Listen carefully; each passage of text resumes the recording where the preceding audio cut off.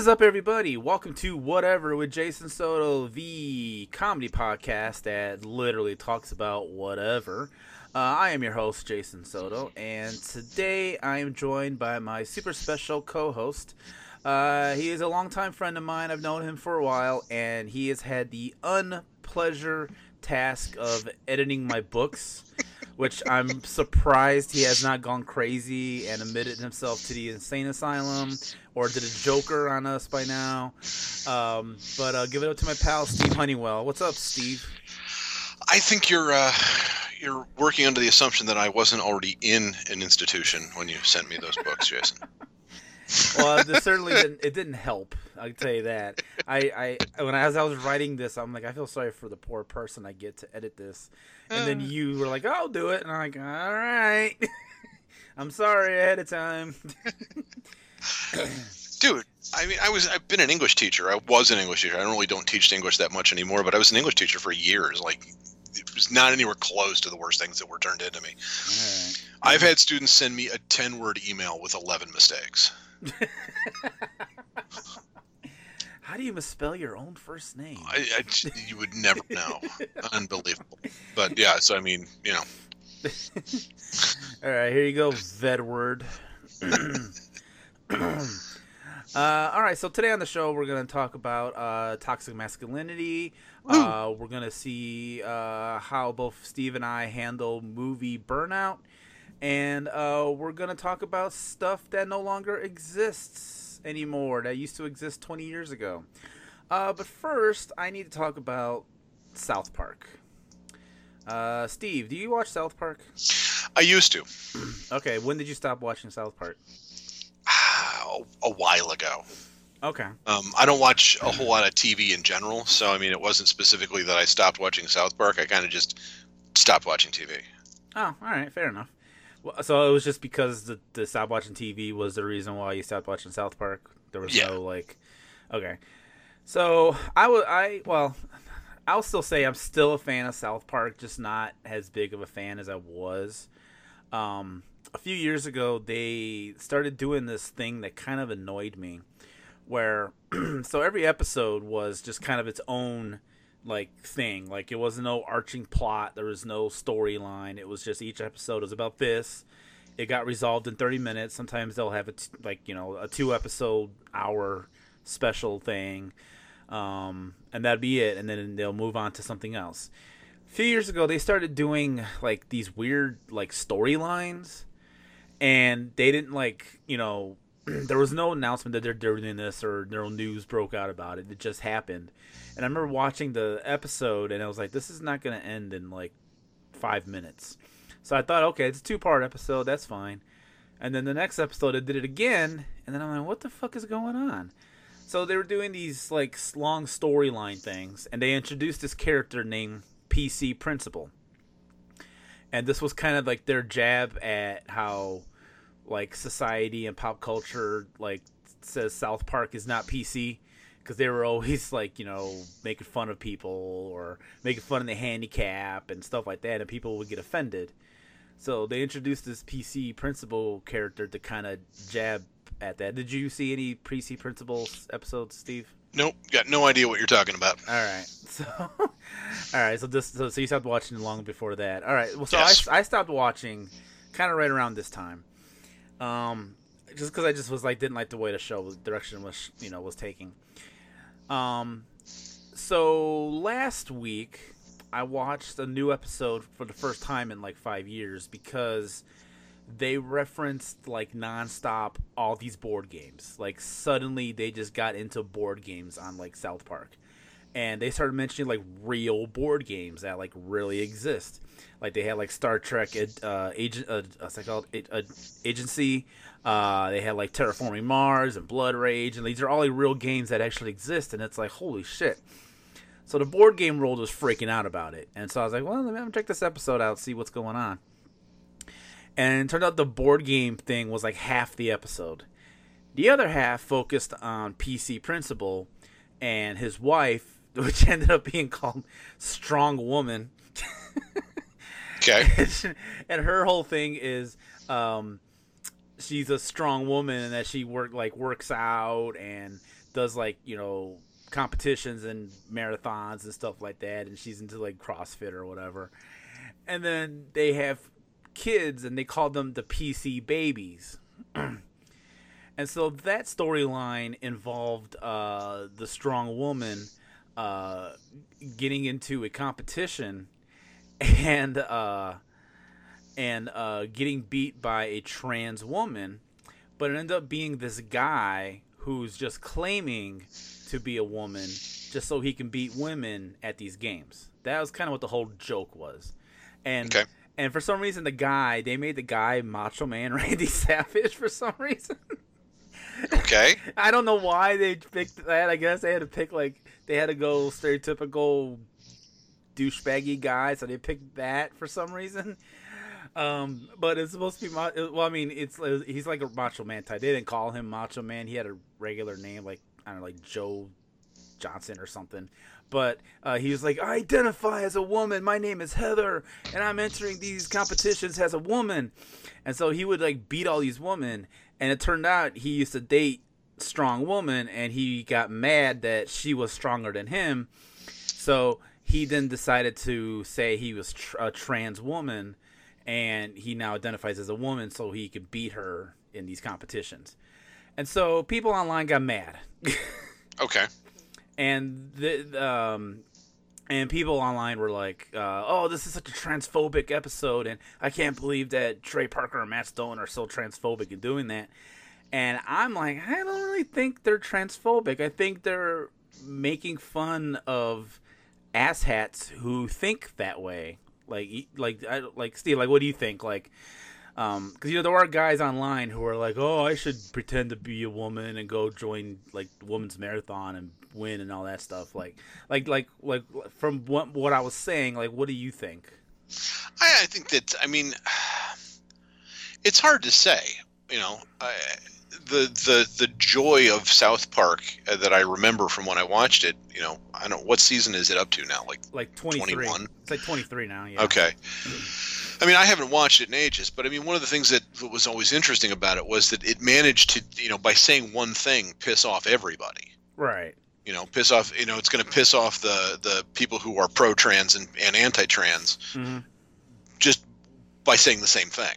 Yeah. You know, who knows what their actual position is? I don't know. But I mean, do you remember when Fight Club came out? Yeah. Yeah. Half the people thought it was pro-fascist, and half the people thought it was anti-fascist. Oh, yeah. Okay.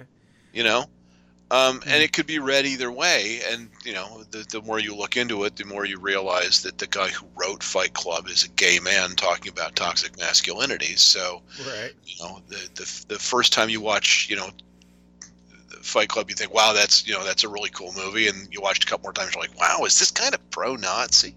And then you watch it a couple more times, you're like, wow, this is like a gay rom-com.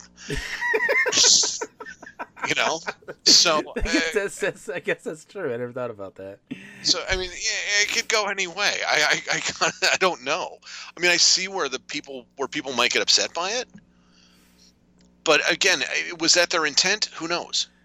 Well, I mean, so in the episode, they made a point to call it out, like the whole, because the PC principal guy. He was upset that this trans woman was beating his wife in all these competitions, and so he confronted the trans woman, and the trans woman character kept saying he was transphobic for even, you know, suggesting this, and like, oh, you're transphobic because you won't let me compete, and you think I'm faking this and blah blah blah. And the guy's like, no, I completely support, you know, trans people and trans men and women, and, you know, trans, you know, if a man becomes a woman and goes to competitions, that's one thing, but like, it was very obvious, like, you know, in the episode, that the guy was doing it to beat women, right. You know, in the competition. And so they made like a point to like say like, oh no, the PC babies are not gonna like this, and they were referencing their kids in the show, but, you know, it was like a subtle nod to like the real life quote unquote PC babies, right? Because because they kept saying that, like, oh no, I'm upsetting the PC babies, and I disappointed the PC babies. And and this is, I mean, I get where they're going with that, and again, that's kind of their thing, is they're going to piss off everybody. Yeah. I got to tell you though, anytime somebody argues against political correctness, like, oh, we have to be politically correct. You know what? You know what the other word for political correctness is? What? It's politeness. Nah. You know? Yeah. And I have a friend, a pretty good friend. She's a librarian one town over. We do a movie night once a month in her library. We call it Movies for Adults to separate it from adult movies. That's probably a good idea. Because, I mean, like, okay, so for instance, the movie we're going to do in December, we're going to do a Christmas movie. Can you guess what we're going to watch? Die Hard. Of course. Yes! So, yeah, absolutely. We're watching Die Hard. Because it's not Christmas until we see Hans Gruber fall off Nakatomi Plaza. I have a shirt that says that. Right. So, and it's first Saturday of the month. So, first Saturday of the month, we're watching Die Hard, and you pay $1 that we donate to the library to buy movies for the library's collection. Okay. And, like, I bring beer, and she brings candy, and, like, we eat popcorn and candy and drink beer and watch movies. It's a lot of fun. Sweet. Well, her youngest child is transgendered. Okay. And I only know her child as Tom. I've never known her child as anything other than Tom. So Tom is just Tom. Right. But like, if Tom had been introduced to me as a different name, then I would call Tom that name. Uh-huh. You know, if someone introduces themselves to me and says they're a man, okay, fine, you are. You know, if that's PC to call somebody by the thing they want to be called, then guilty. You know, that's just me not being an asshole. Yeah. I mean, really? No, we have to be politically correct. All you're saying when somebody says, "Oh, I don't want to have to be politically correct," is I want to be an asshole to people. That's all they're saying. Yeah. So, you know, I have a very short, temper for that kind of thing. You want to be an asshole, and I'm going to just give it back to you. I have very little patience for that. Fair point. But I also want to say that I don't think Trey Parker and Matt Stone were being transphobic in the episode, because they were making nods to it. Like, they were flat out saying that people actually think that way, and it might be like a very delicate topic and situation, because, like, well, how would you handle that in real life if this guy... I don't think anyone actually did this in real life. There's just a bunch of, like, blowhards who want to say, "Oh yeah, I'm totally gonna, join the Special Olympics and beat all of them people." But people have said that, right? But they don't actually do it. Right? But people have said, like, "Oh, if I knew this was an option when I was a kid, I would have pretended to be a girl so I could be in the girls' locker room." Yeah. Of course you would. Of course you would have put yourself through all of that shit so you could be in the girls' locker room. Yeah, you would have done that. Of course you would have. So I just kind of want to say to anyone out there that was offended by South Park, A, good job, you played into their game because they meant to do it, and B, this is not the first time, and most definitely will not be the last time that South Park is going to do something controversial. I mean, that's kind of what the fuck they're known for, is just doing controversial shit like all the goddamn time. Like, remember the Scientology thing? Like, that was like a huge deal, and they did a whole dig on Scientology. They did a dig on, like, Mormons. Like, they particularly make fun of Mormons. Oh yeah, the whole trapped in the closet thing. Yeah. So, sure. They're constantly, like, being controversial, and you could be like, oh, they're that guy that just says controversial things for attention, but they also bring up good points along as they're doing it. Like, they're not just, like, doing a transgender episode just be dicks. They're actually bringing spotlight to the attention on this whole thing, that people are actually like this and think this way, and maybe they shouldn't be doing that. So right. So this is actually kind of an interesting segue. I'm kind of glad this happened, because this goes into the other topic I want to talk about, is the whole toxic masculinity thing. And I'm calling it toxic masculinity, which, we can dive into that. But my issue with it is the whole thing of you're not a man unless you do this. So, for an example, About God, it had to been at least 15 years at this point. Jesus Christ. We're old, Jason. Yeah, we are. Yeah, just wait until the first number changes on your birthday, man. I had one of those a couple of years ago. It's like, oh yeah, it's not a good day. Well, you know what's funny though is I still celebrate my birthday. Like I really enjoy my birthday. Like I don't let that bother me. I don't. I turned 50 a couple years ago, and my wife says to me, "So how do you feel?" I feel exactly the same, you know. Yeah. Yesterday I was, 49 years old and 364 days old, and today I'm, 50 years old. 2 days later, I got something from the AARP. Hey, join the AARP. I'm like, oh fuck, I'm old. How do you feel now? I need a cane. My back immediately hurt. Like, oh yeah, man, what the fuck? They have it down to the day, man. Like, yeah. I turned 50 and I got something from the AARP, and by the way, I am a member, so. Oh, all right. enjoy those sweet discounts. Oh, hey, the benefit that they had, they don't have anymore, was if you went to Dunkin' Donuts and bought a drink, you got a free donut. Ooh, sweet. So I'm thinking, hey, just for the amount that my membership costs, which is actually surprisingly cheap, I could make it up in free donuts in no time. So, anyway. so did they give you your standard issue Jitterbug phone and Werther candies? I like Werther candies, but I do not have Ah! I do like Werthers, man. They're good. Anyway, I completely derailed you, so. No, that's the whole point of the show. So this could have been that the optional title of this was Derailed with Jason Soto. So fair enough. So anyway, something that happened apparently 15 years ago regarding toxic. I used to read Maxim magazine. Same. Okay. So let me see if the same thing happened to you. So I used to read it for probably the obvious reason. But I also read it because some of the articles were actually kind of humorous. They were funny. They did movie reviews. They talked about pop culture. They had some actual, kind of interesting, serious articles. Like, one I read was about the BTK killer, if you know who that is. Okay, sure, yeah. And so I was like, oh, this is actually a pretty cool magazine. So I was reading it for a little while. But then I was getting kind of worn down on it because a lot of stuff in there was about, if you don't drive a big Dodge Ram truck, you're not a man, and we're gonna talk about football for 45 pages, and here's a special football episode, and yeah, men go hunting and fishing and all this stuff. And I got really tired of seeing all that stuff because I'm not into any of that. I'm not into football. I don't like sports at all. I'm not into any sport whatsoever.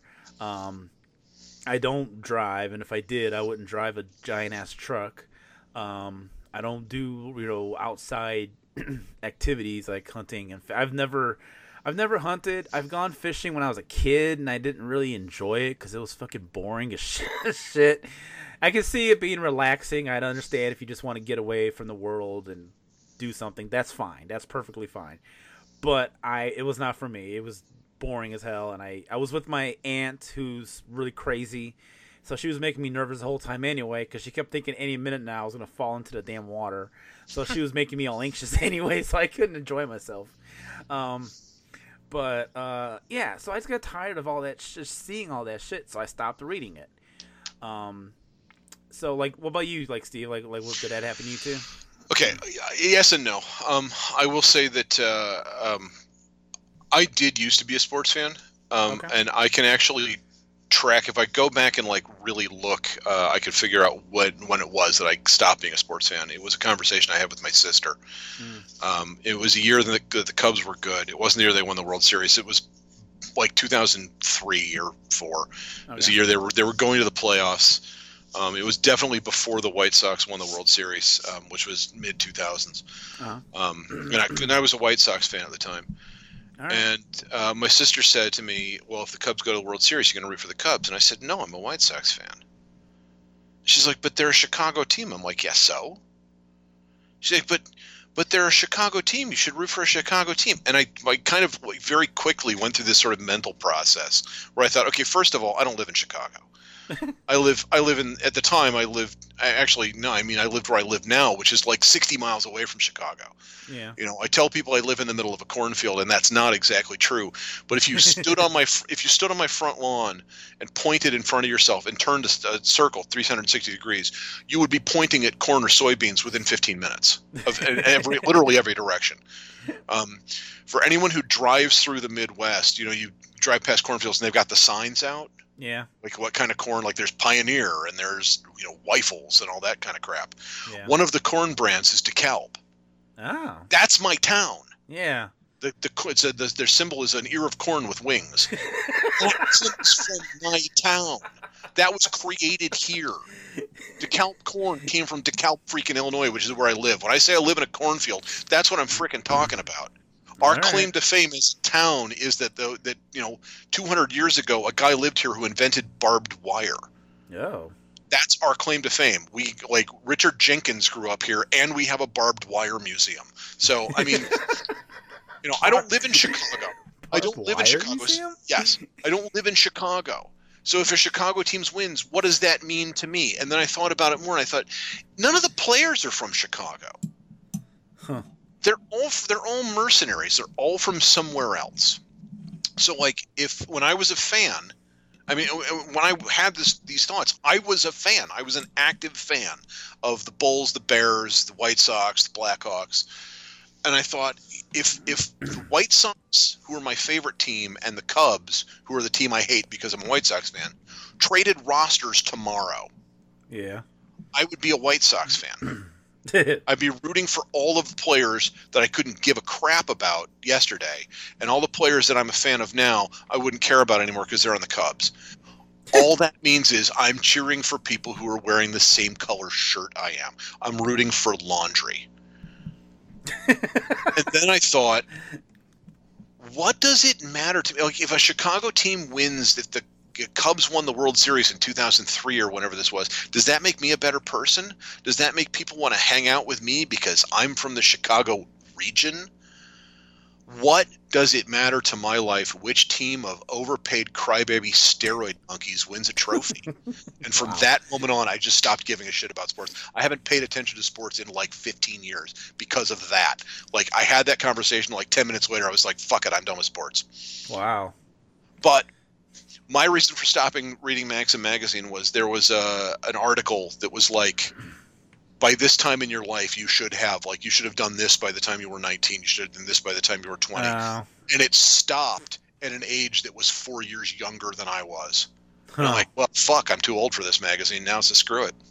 Oh, okay. All right. That was it. Huh. Okay. Yeah, but so your reason for reading Maxim, as a guy I used to work with would say, he watched Baywatch for the articles. So. Yeah.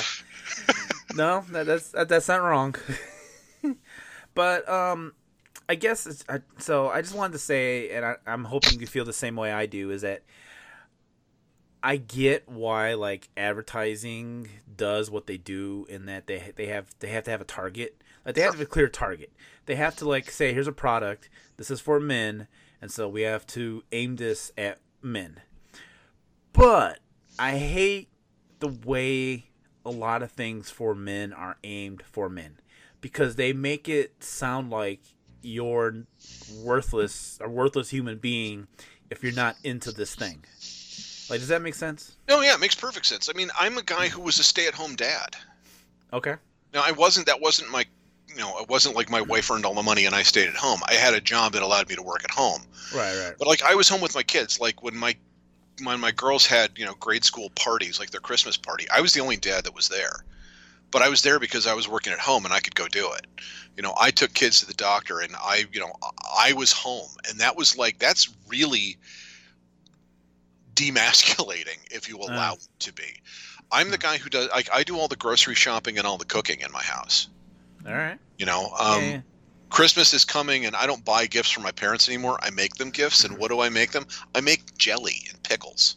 Oh. I can food, which is like, and the fact that I don't pay any attention to sports, I've had students literally say to me, well, are you gay then?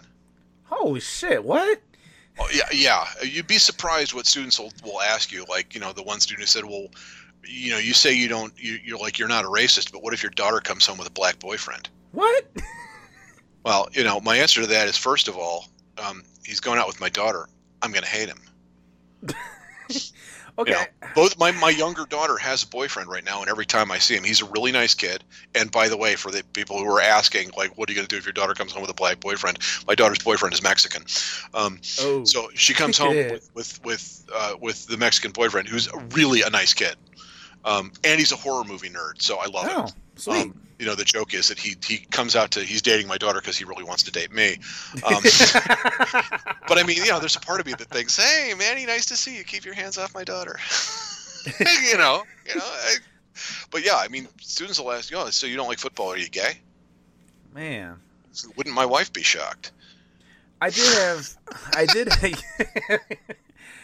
have some years ago. So I don't know if you remember LiveJournal, or if you ever heard of it or had one or whatever. Yeah, I remember it. Okay. I was never on LiveJournal.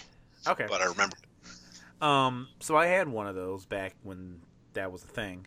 And man. What'd you say? Were you all angsty and shit? Was it? Yeah. Was it, no, I you know what? Goth phase. I probably was angsty. I'm not gonna lie. Nobody really understands me, man. Yeah, probably. Hell, some days I feel like that to this day. It's all right. So to explain really quick what LiveJournal is to our younger demographic, it was a website that it was kind of like a blog, but before blogs was a thing. It was just a place you would write whatever. Like basically, it was supposed to be like your thoughts, like how they had journals back in the day. You're supposed to like just write this, but on a website, and you had your own thing, and then you could like have friends, and you could follow, your friends' journals of what they wrote on there. Yeah, it was an online open to the public diary. Yeah, basically. Okay, so I was on there, and then some random guy that I don't remember, I think I found him in like a comedy, because there'd be like these groups, kind of like how Facebook has now. It was basically Facebook before Facebook was a thing. That's basically what LiveJournal was. That's true.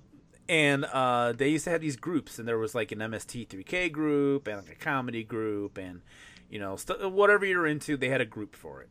And so there was this guy that I became friends with, and he started following my journal, and I made some reference about not watching football because I think this was when the Bears and the Colts were in the Super Bowl, and me from being from outside of Chicago, kind of like what you just were saying. I was from outside of Chicago. You're in Indianapolis though, and that's the Colts of the Indianapolis team. But I didn't live in Indianapolis at the time. I was living just outside of Chicago. Fair. And so my fiance, she was my girlfriend at the time, but she was from Indianapolis, and so we had this weird like thing, like, oh, Chicago versus Indianapolis, this is fun. So we were watching it, and I made a joke. And I said something about, I don't watch the Super Bowl for the sport. I watch it for the ads, which pisses off a lot of people for some reason. Right. And it's true. I only watch the Super Bowl for the ads, because they make a big deal about it. These ads, they spend like $9 gajillion to make an ad for the Super Bowl. Better be damn good. And so I do. I only watch Super Bowl just for the ads. And so I made that joke. And so some guy said something about, and I'm kind of paraphrasing, but these were some of the words he used. He said something about, oh, you don't watch football? I didn't know you had a vagina. Right. And so I was like, what the fuck did you say? And then I said, no, I'm just not into football. And he says, no, that's okay. I know a lot of women who's not into football. It's okay. So, yeah, I unfriended that guy, like, immediately that day because he was pissing me off. And, and for what it's worth, I don't even watch the Super Bowl for the commercials. Okay, what I have discovered, for anyone else who's out there listening to this who is not a football fan, which is roughly half the country. Yeah. I mean, football's super popular, but, like, there's about 50% of the country that doesn't care about the Super Bowl. So for those of you who don't care about the Super Bowl, it is absolutely the best night of the year to go out to dinner. Oh, I can imagine. Go to a restaurant that doesn't have a TV, and you'll be the only people there. Fair. That's cool. Service is great. Leave your server a big tip because you'll be their only person. You'll be their only table. Leave them a big tip, but you'll have the best service of your life. It's a great night to go out. is it getting harder though to find a restaurant that doesn't have a TV in it? Because every restaurant I go to seems to have a TV in it, and seems to have some kind of sport playing. That does seem to be the case. I mean, stay away from like a Buffalo Wild Wings. Well, yeah, but I meant like even if you go to like Chili's, they have TVs in Chili's. Right. Well, I mean, that's why I'll go to like there's a local Thai place here. They don't have TV. Oh, okay. You know, go ethnic. Okay, so I guess you could do like maybe just do like a fast casual place because like Sure. you know Chipotle doesn't have TVs. Right. Yeah. Exactly. Exactly. But I'm trying to think like restaurants around me, like actual restaurants that don't have TVs, and the only one I could think of, honestly, I think is IHOP and Crackle Barrel. Yeah. I think those are the two places near me that do not have TVs in them. Well, it's scout around. Yeah. But that's a good I'll ask idea, my brother. My brother's in Indy, or one of my brothers lives in Indy. I'll ask him if he's got any good restaurants that don't have TVs. I'll let you know. But actually, since we're going on that, that always annoyed me when we go out to restaurants. Would be if they had a TV, it was always turned to sports. Right. Like it was always turned to sports, no matter, and it wouldn't even be like a sports bar. Like I can understand if we were at like Buffalo Wild Wings or one of those places like that. But we would be at like a fucking I don't know, I can't think, like a regular burger joint, and they have like fucking like the World Series was on, and I was like why? You know what I mean? Like, right. Well, because it's it probably is the thing that most people will agree on that they would be okay with on a TV. I guess. I know. I mean, I'm with you. I'm 100% with you. In that I don't give a shit about sports ball. I am in that weird position of like, if you sat me down in front of a TV and there was a football game on, like I could follow it. Like I know how the penalties are happening. I know like when the ref does a certain thing with his arms, I know that means offsides and things like that. I like when a play happens, I can follow the action because I used to be a fan. Yeah. But I genuinely don't care about it. But I mean, I think if you asked a bunch of people, they're not going to put the news on. Because that's gonna, if you're sitting in a restaurant and half the people are MAGA heads, MAGA hats, then well, you're not putting on Fox News. And if the other people are, the rest of the people are not, the rest of the people are say, sane. They're like, we don't want to watch Fox News. Well, so you can't put on the news. You're not going to put on a movie. Because yeah, great. I'm going to walk in the middle of a movie. I wanted to watch that, and I just saw the ending. Sports is neutral. Like it or not, sports is neutral. Yeah, I mean, I guess. I don't know. Because the other thing is this. I mean, the thought is men watch sports. But it's not true. There are lots of men who don't, and there are lots of women who do. Right, exactly. I agree with that. So, it's again, so it crosses gender. Yeah. It is. Like it or not, it is neutral. Yeah, I agree with you that I don't give a shit about it when it's on. I just don't watch it. I guess. I mean, there could be either if you insist on having the TV in there, like there has to be something else. Like, I mean, I don't know. I mean, I don't know what the solution is. I just Dora the Explorer. There you go. I'd be okay with that. I'd watch some SpongeBob, but SpongeBob, what the fuck? Everyone, it's the same thing. Everyone loves SpongeBob. I'm sure even like the MAGA people probably like SpongeBob. I mean, come on, who doesn't like SpongeBob? I would say if there's anybody who doesn't, it's them. Well, true, but I mean, I can't see a reason why they would hate it. You know what I mean? It's not like SpongeBob was ever like they need a reason.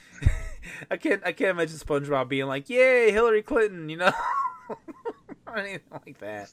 Anyway. So okay, I don't know. So that kind of went nowhere. I don't have a solution to that problem. I don't either. But again, I as someone again who does all the cooking in my house,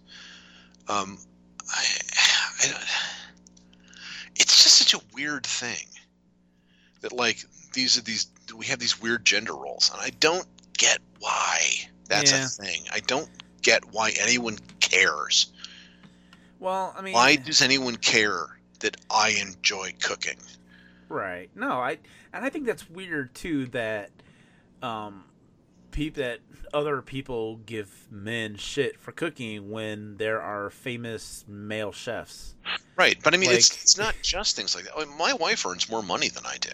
yeah, and I'm fine with that. I mean, that doesn't. Yeah. It's not like I don't feel like my dick shrivels up because she makes more money than I have better insurance than she does. We use my insurance. Yeah. You know, does that mean that like, you know, she's more of the head of the household than I am, but I get to make all the medical decisions? What the fuck? Yeah. I mean, like, you know, but I've had people say, well, your wife earns more money than you do. You have a problem with that?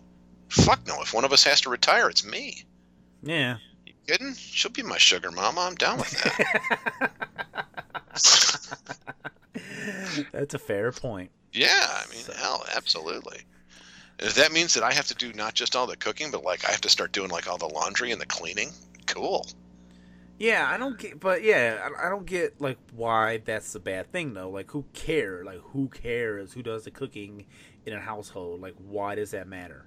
Like, you know, if like Steve, you know, you went out with a bunch of people, and you know, you said that like, yo, I do the cooking in my house, and someone was like, huh, I can't believe you do the cooking. Like, you know, like why do they care so much? Like, why is that such a huge deal? Like, who gives a fuck? It's not affecting your life, none whatsoever. What the fuck I do in my house? I'm the one doing it. If you want to let your girlfriend, wife, whatever, do the cooking, so be it. That's how your household is run. On my household, I'm gonna do whatever the fuck I want, and if I want to cook, I want to cook. Right. And I mean, honestly, that's the same way I feel about things like gender and sex. I mean, like, well, that guy's gay. Well, so what? He's not. Yeah, I don't understand that either. Like, do you remember a few years ago? You know, he's not trying to have sex with me, dude. I mean, outside of my house, I'm a Trappist monk. I mean, I don't that's so far down on the list of shit I care about, because it doesn't matter to me one way or the other. Oh, well, this guy's gay. Well, so what? First of all, I'm not so much of an asshole that I think he's going to be attracted to me. I don't have that high of an opinion of myself. Fair. You know, the fact that this guy is gay doesn't mean he wants to get into my pants. He might actually have taste. True. But I mean, I feel the same way as you do about that thing. Like, you know, whenever I, you know, meet a gay person and I don't like get uncomfortable or anything, I'm like, oh, cool, all right. Yeah, whatever. I've never encountered. I'm gonna be honest. I've never encountered a gay guy who was attracted to me, and that's fine. Or you have, and they just didn't tell you. It could be. I mean, I don't know.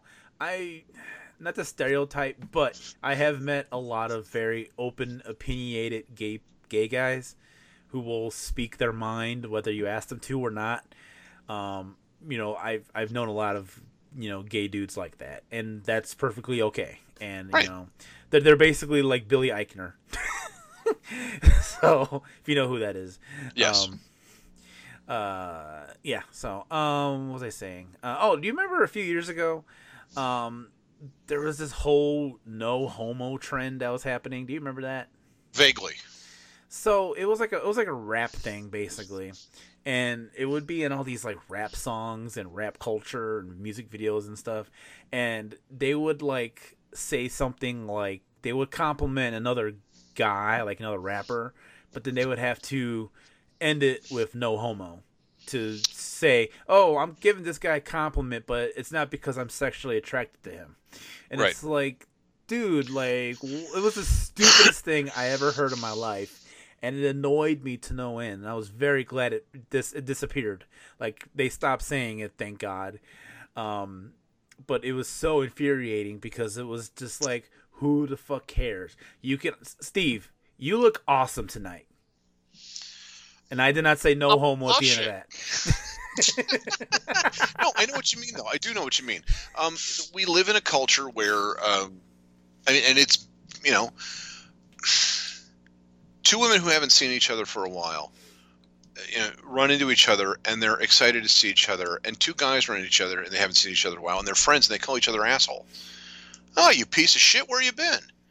That's how we show affection in this culture. That's how guys show affection, is to insult each other. Jason, you dickhead, where you been, man? If I said that to you, you would not be like, wow, he must be really pissed at me. You'd think, haha, that's funny. That's how we greet each other. But that's because that's our culture. So, I mean, yeah, I can't say anything nice about you because that must mean I'm gay. If you're my friend and I want to say something nice about you, what I'm actually going to do is I'm going to say, this motherfucker, he's an asshole. This is my guy. This is my buddy Jason. He's a real prick. Don't, be careful around him because he's going to fuck with you. That's how we tell people that we like you. Yeah, exactly. And that's our culture. I mean, yeah, it's stupid. But it's hard to overcome that. Like it or not, because that's what you grew up with. I mean, I realize that's a thing, and I still do it sometimes. Yeah. So I don't know. I there's probably we keep thinking there's going to be an end to all this toxic masculinity. Like pretty soon we'll have guys who are like us, who are like sensitive, not sensitive, but like are okay with everything and don't need to fill in gender roles. But I feel like it's gonna be a very long time before it's settled. Because even when all these like old guys die finally, there might still be some leftover people who still feel that way. Well, I guarantee you there will be. And part of the reason, and part of the problem is, okay, I'm going to go off on a screed now. And so for some of your listeners, I'm going to possibly offend you. No, yeah. So I'm just going to start off by saying that I'm going to blame religion. Okay. And I'm going to do that in part because I am a raging non-religious person. You don't say. I do say. I am. When you have to check a box that says "What is your religion?" Mine is atheist, because fuck all that. I'm not just an atheist. I'm an anti-theist. I think religion is a problem. I think it causes a lot of problems. I have problems with religion. Let's just put it out there. Yeah.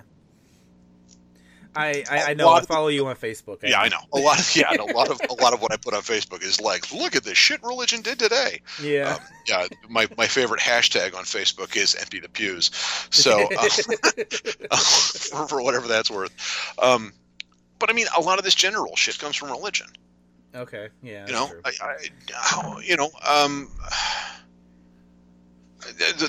The guy that some douchebag that just got appointed to some Trump bullshit thing, it's like, oh, women should not be in the workplace and they should try to be handmaids. I mean, what the fuck? Oh my God. You know that guy is super hyper religious. That's not just some guy. He's like some minister of something or whatever. You know that sight unseen, knowing nothing else about the guy, he's really religious when he says shit like that. You know that, like, the Duggar family, the 28 million kids and counting, how many things she's shot out of her clown car uterus. You know that, like, every one of their girls is going to be like, oh, I'm going to have me 40 babies. Yeah. And I mean, so yeah. And what are they going to teach those kids? They're going to teach them the same bullshit. Yeah, I know. So yeah, those people are always going to be this. I mean, the hope is that there's going to be less and less, and maybe some of them can be pulled away from it. Half of the Phelps family, the Westboro Baptist Church, half of them left. Half of them were like, yeah, I can't be part of this church anymore. This is the worst thing ever. Oh, okay. So yeah, I remember hearing about that. Yeah. The hope is that kind of thing will happen, but you teach kids shit like that from the time they're 2 until the time they're 17. They believe that shit. And you have a movement, especially on the right, where college is dangerous. Don't let your kids go to college because they'll teach them all that liberal anti-God stuff. Yeah. There's kids go to college and they become liberal because they teach them the liberal shit. You know what? That's actually not true. You know why people become more liberal when they go to college? It's because they run into people that don't look like them. Yes. When you go to college, when you come from, Podunk, when you come from fucking DeKalb, Illinois, although actually DeKalb's a bad example of this because we have a large university here. It's one of the reasons we moved here. But, you go, 20 miles down the road and, into like Waterman, Illinois, where like, the black section of town is the one black family. Oh, wow. You go to college and suddenly there's, 5 black guys who live on your dorm floor. And your roommate is Hispanic. you run into people who don't look like you and who might have a different religion from you and who think differently from you and are a different part of the country or a different part of the state. And suddenly you're like, oh, all this shit that my parents told me or my church told me that these people are evil and bad and scary. And it's just like, they're just like me. Yeah. You know, that's one of the reasons we moved to this town, was because DeKalb has a large university. So there's people from all over the world here. DeKalb actually has a really big Southeast Asian population. Oh, wow. Go figure. I was here as an undergraduate, and I worked in the library, which, by the way, if you're ever go back to college, or if you're going to college, get a job in your library. It's the best job on campus. I used to sit at the circulation desk and got paid to do homework. It's great. Sweet. But I worked with a guy named Joe Fernandez, who was from Malaysia. And I said, how did you get the name Joe Fernandez when you're from Kuala Lumpur? And his answer was Portuguese missionaries. Okay, cool. Anyway, I said to him one day after I'd known him for a while, I said, Joe, how the hell did you get here? I mean, you're from Kuala Lumpur. How the hell did you end up in the middle of a cornfield in Illinois? And he said, I came here for your library. I'm like, okay, what, you wanted to work here? And he said, no, it's the third largest Southeast Asian library in the United States. Oh. And I said, okay, well, why didn't you go to one or two? And he said, I couldn't get into Harvard, and you can't get a degree from the Library of Congress. Huh. Okay. So, but because of that, we attract a huge number of Southeast Asian students. And so there's, you know, Vietnamese and Thai and Laotian and Chinese and Japanese and Malaysian and Filipino students. And so a lot of them stay. So we have really good, we have a bunch of really good Asian restaurants in town. But we have a huge Asian population. One of my older daughter's best friends when she was a kid was from Bali. You don't get that in another small town. We were looking to move to a really small town, you know, when we moved here, 20 years ago. We were looking to move into this really small town, and we realized that if we moved there, we were the least white family. I've had my DNA done on 23andMe, man. I am 99.9% Northern European. Huh. I am so white, I'm a shade away from clear. Like, every one of my ancestors could throw a rock into the Arctic Circle. We don't go further south than, Paris. Nice. So when I'm the least white guy, it's like being in Utah. When I'm the least white guy, we got some issues. Yeah. All right, so that was our take on toxic masculinity. We didn't solve anything, but, you know, that's just kind of our thoughts on the whole thing. No, we didn't solve anything, but we're right. Yeah.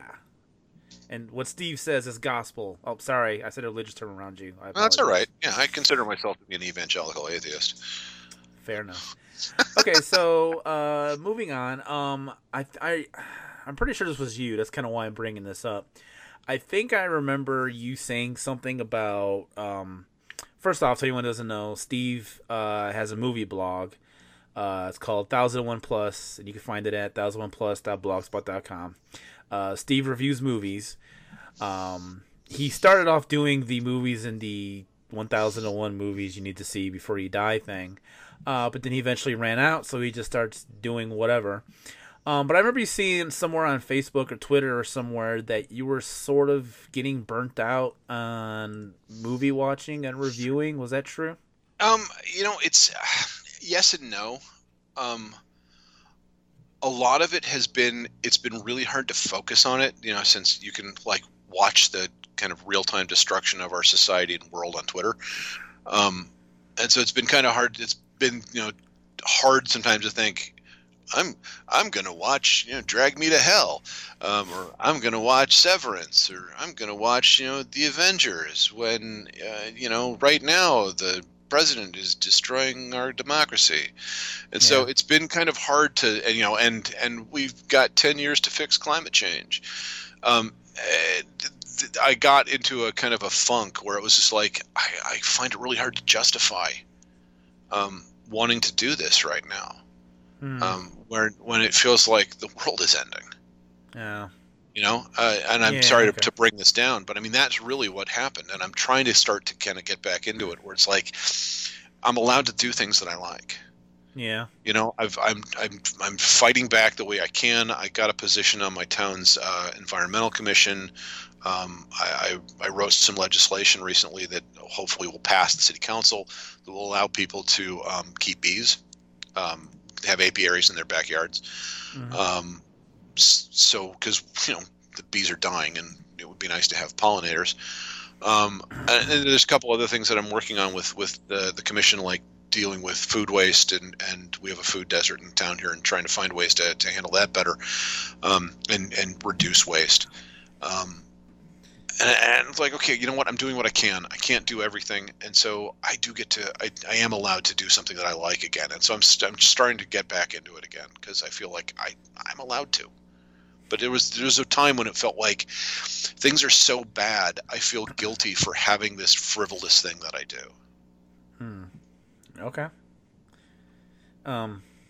All right, that wasn't the answer I was expecting, but okay, that's a good answer. So mine's is nowhere near as serious. I just got kind of tired of doing it. So, all right, so the full story is my first movie website was way back. I started it way back in 2005, and it was called Invasion of the B Movies, and it was just me reviewing bad movies, B movies. It was just that's all I did.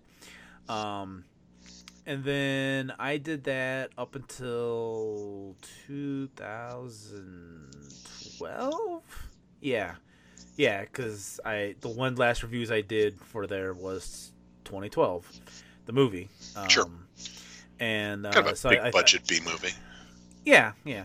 Well, so during that time, I was getting tired of the low budget movies, and so I just kind of went with stuff that people didn't like or wasn't very popular, and so I kind of shifted gears a little bit. You wouldn't know that based on the shit you made me watch, but whatever.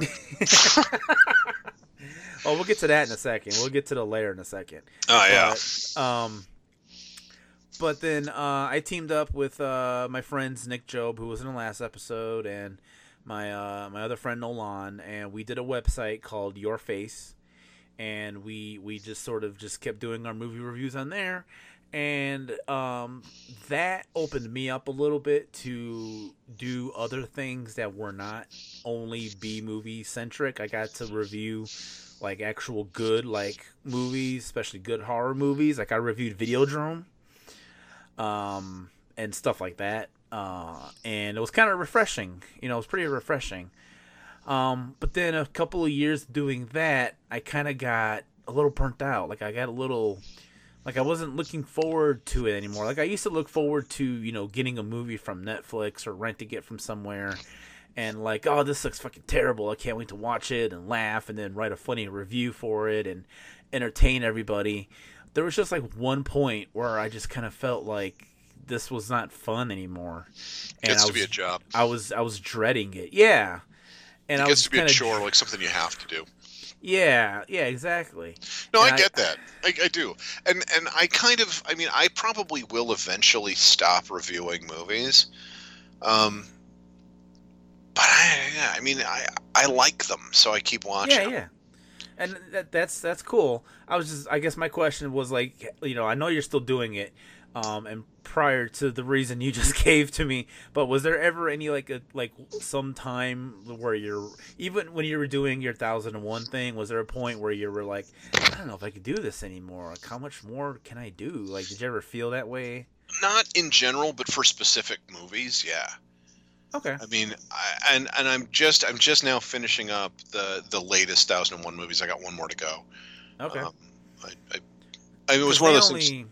They had 8 to 12 a year. Okay, yeah. So they added 12 this year, and I had already put up reviews of I think 7. So I had 5 to catch up. Cool. I rewatched Infinity War. I did see that. I did check that. I do read your stuff. I just don't always comment. Right. Because a lot of the stuff is like, I don't know what to say. So I was like, yeah. It was because, just commenting good review all the time gets a little tiring. Right. And admittedly, based on the stuff that you like to watch, I'm not going to say that you because you do watch good movies sometimes, but based on the kind of stuff that you watch, you're unlikely to say watch Capernaum, which is a movie I just watched, right? It's the one I just put up, and you're less likely to watch something like The Greatest Showman, which I probably won't. I thought didn't really belong on the 1001 movies list, and I would say the same thing, by the way, about the recent A Star Is Born. Anyway, I got one left to do to finish it up, but you know what?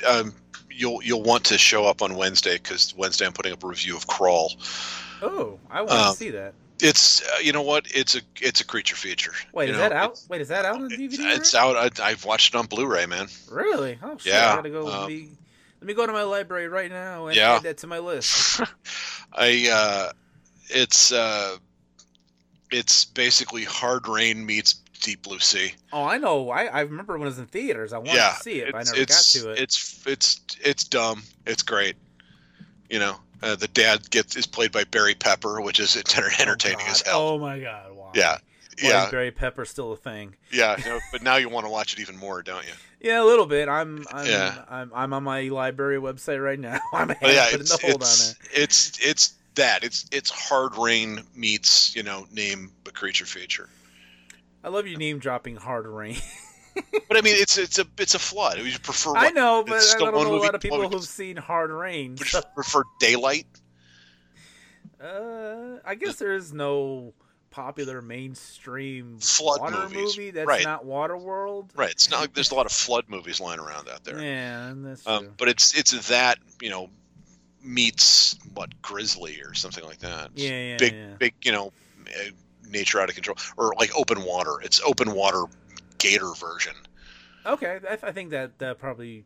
I was entertained. You get to see half a dozen people eaten by alligators, and what could be better? Nice.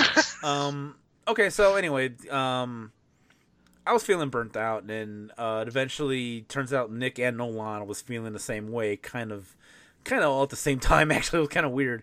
Well, so when did you start?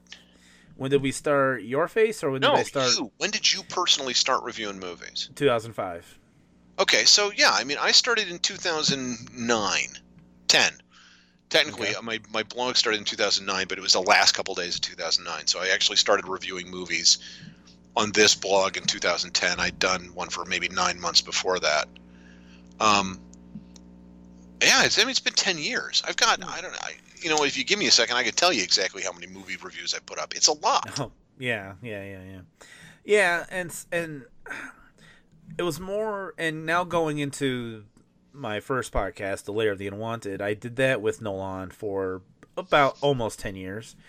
And that was a primarily B-movie podcast. Yes, it was. And the other thing was we didn't take any long-term breaks. Like, we never did, like, we're going to take a month off or whatever. We were steady going through all 9 years. It was like we never missed an episode. We never missed anything.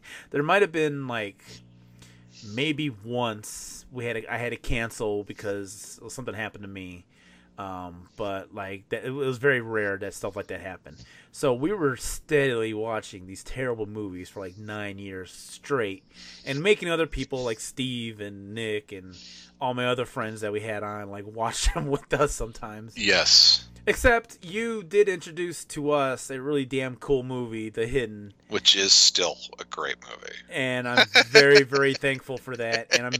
And I'm forever eternally grateful that you gave me your VHS copy. Yes, I have cherished that thing.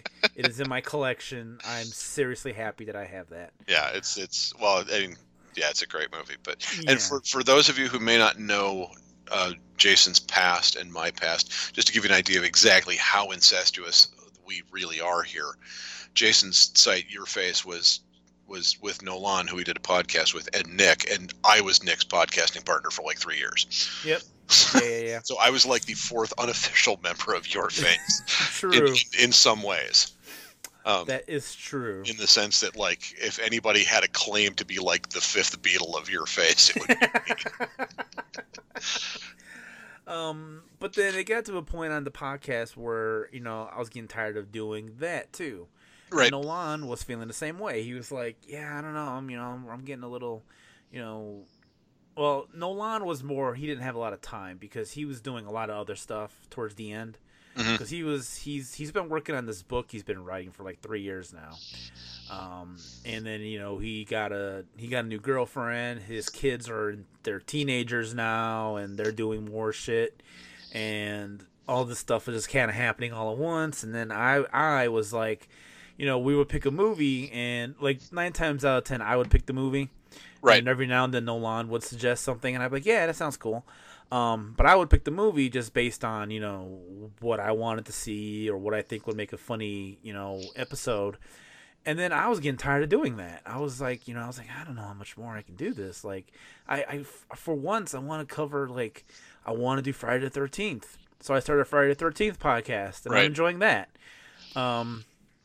But I just got burnt out. No longer got burnt out, and I think a lot of people who had movie review sites that when I started out with the LAM, the Large Association of Movie Blogs, a lot of them don't exist anymore because I think they felt burnt out. There's all these new people that I have no idea who the fuck they are. Right.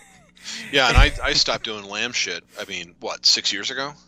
Yeah, something like that. 7 years ago? I mean, it's been a while since because I was a regular on the Lambcast for a while. Yeah, yeah. Where I did Movie of the Month every month. Yeah. And then I was just kind of done. After like 2 or 3 years, I'm like, yeah, I'm just not going to do any LAM shit. I show up on the Lambcast every now and then. I'm with people that I have no idea who the fuck they are. The only person I would know would be Jay, who's the host of the Lambcast. That was it. I don't know who the hell these people are. And I'm like, all right, hi, nice to meet you. I've been here for like 12 years. I was like one of the original members, and I don't know who the hell you are. But yeah. So I don't know. This really didn't go anywhere either. That's the whole. That should have been the second title of this podcast. Not going anywhere with Jason. So. Yeah, I don't know. I just got tired of just all of it, and I still like talking, so that's why I created this podcast. I mean, like I said before we started, I mean, I had to like redo Skype completely and like create a new account because every time I think I'm never going to podcast again, Jason's like, "Hey, I want you to be on my podcast." I know. I have you on my friends list like 5 times. Yeah, because every time it's like, well, I got to redo Skype again. That's I don't remember what my password was. I don't remember what my name was. No. Guess I'll create a new account. Yeah. So this is like I think your 5th one on. Probably, I think probably every time every throwaway email address I have has a Skype account attached to it. Yeah, it's possible. So I just, I don't do it anymore. Things change and you stop doing certain things. And it was just, it was an end of an era when you and Nolan gave up the lair because that was the one podcast I still listened to. Oh, well, thanks. Wow. But then it was like, oh well, it's kind of over. It's things end, and that's okay. Yeah, it's sad, but I'm keeping the blog open right now because I need to finish the Oscar stuff that I'm doing. Oh yeah. But I'm getting to the end of that, and I think I'm gonna just I'm gonna do a really hard left turn and just do horror movies then. Okay. That's cool. I don't know how much I'm gonna post, but I think I'm gonna just do horror movies, just horror movies, or mostly horror movies. Well, that got my attention. Yeah, just there's the They Shoot Zombies list because I'm a list guy. Yeah, yeah, you are. I've seen, I don't know, half of that list right now.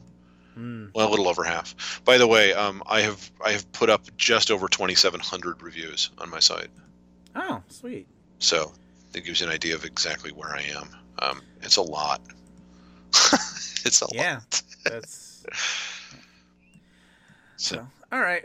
Movie review burnout. That's what happened to us. Yeah, like I said, I'm trying to get back into it, but I did take a really, really, really long break from it. Like I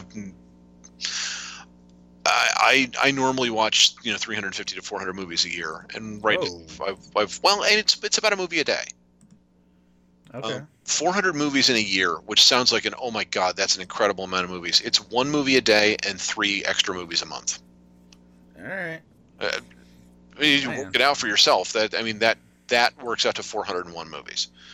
It's not a terrible when you consider that I watch no sports. Yeah. And I watch no TV. Okay. Now, okay. You said 2 hours a day in front of a movie is less than most people watch TV. Now I'm curious though about the no TV thing. Yeah, I know you mentioned it earlier, but let me go back really quick. Is there like literally no TV shows you watch like in between the movies? Like you never seen like Stranger Things or? Okay, I watched the first season of Stranger Things, and I watched some of the Marvel shows on Netflix. Okay. I do like the Great British Baking Show, which everyone should watch. Okay. And I watched Game of Thrones. Okay. I can find I watched a season of Boardwalk Empire. I've watched I think 4 seasons of American Horror Story. I've watched 4 or 5 seasons of X-Files. I've watched I think 3 seasons of The Walking Dead. But here's the thing, and this is the best analogy I have for this: is a TV show is a relationship.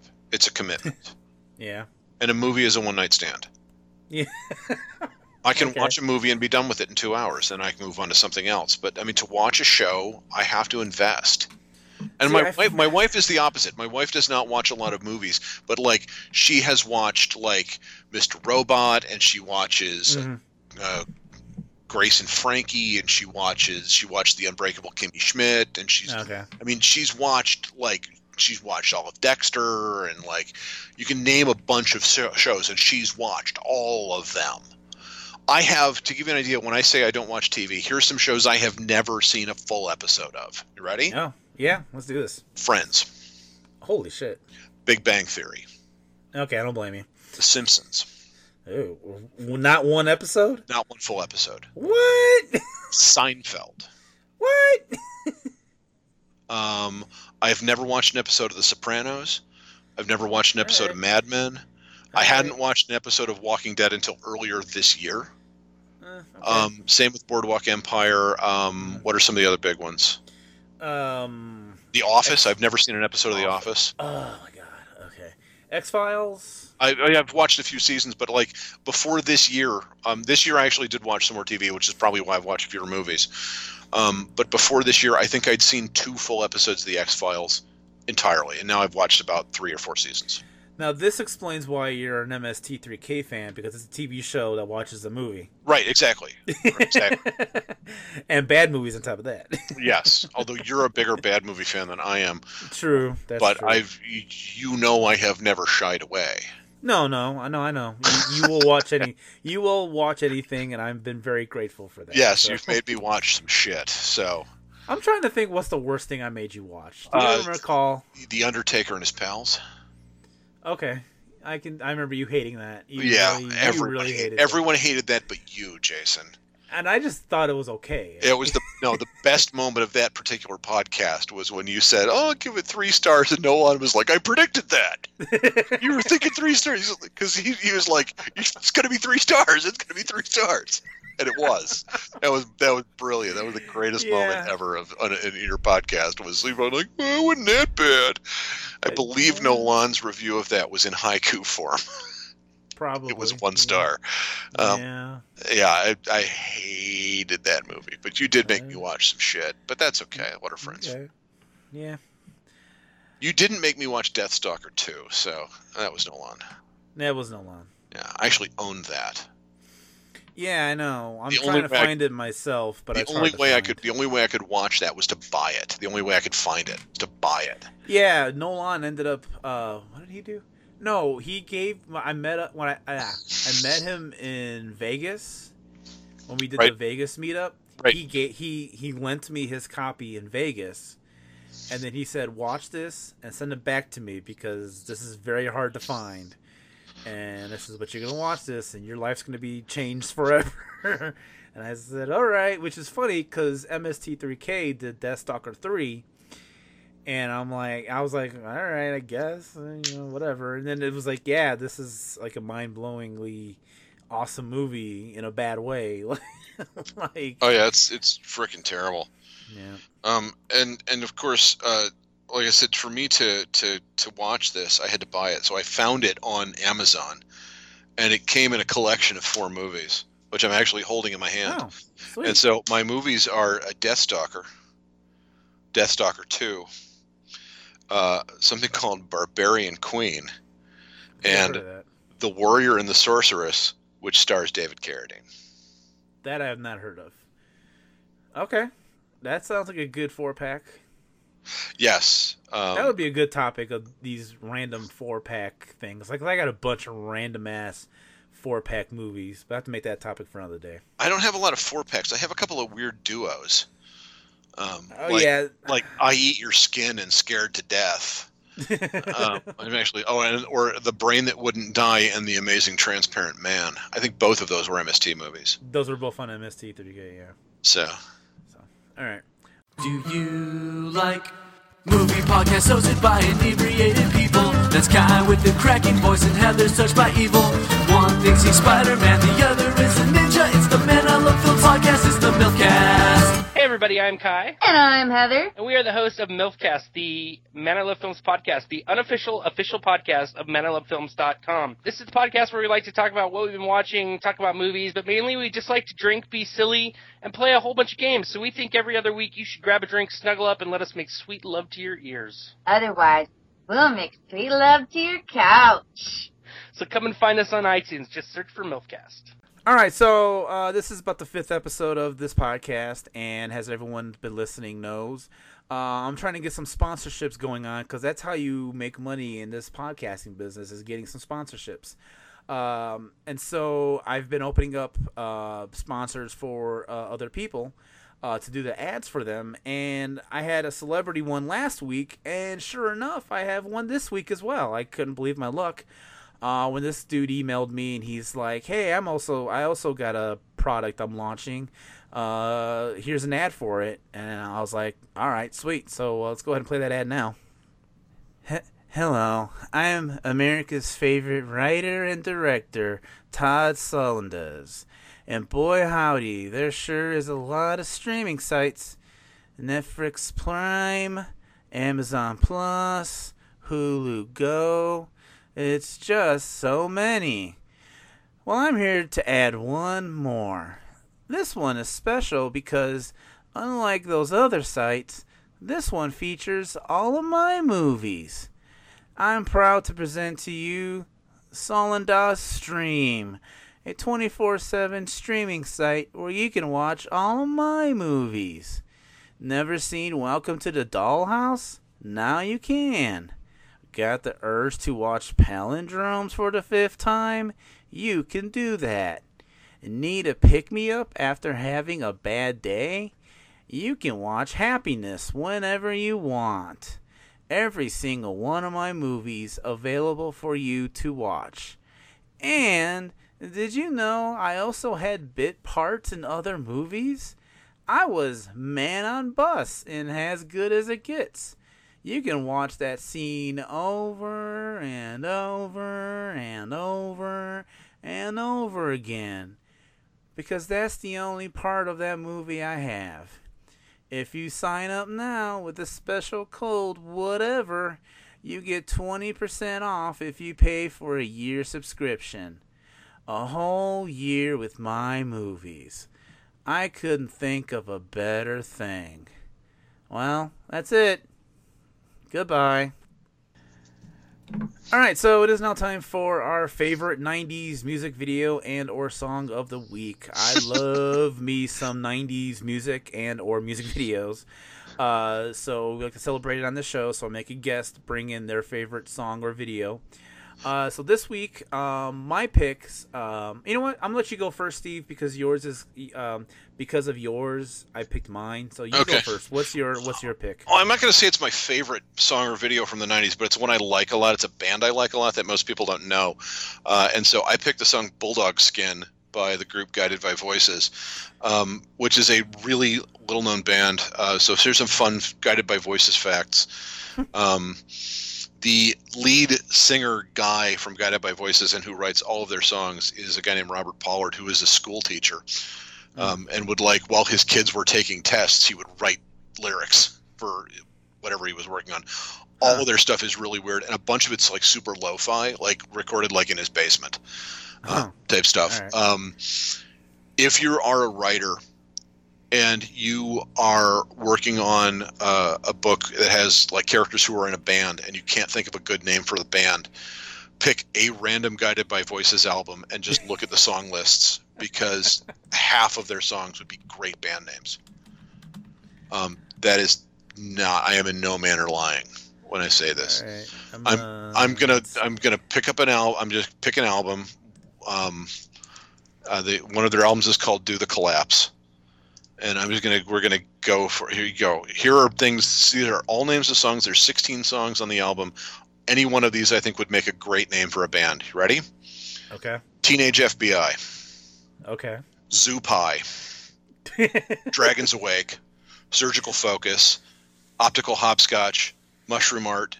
Much Better Mr. Buckles. Strumpet Eye. Liquid Indian. And an unmarketed product. Any of those would be a great band name. Okay. I would go see Much Better Mr. Buckles in concert.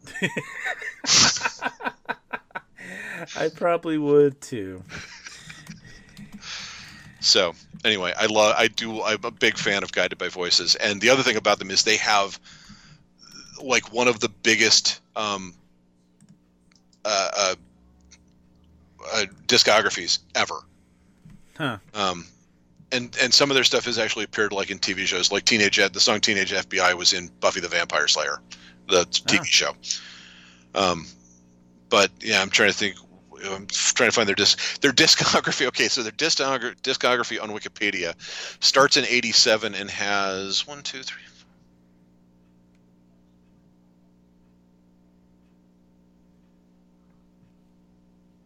29 albums. Wow. Yeah.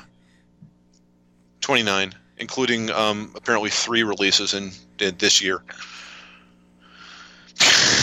Okay. So, yeah.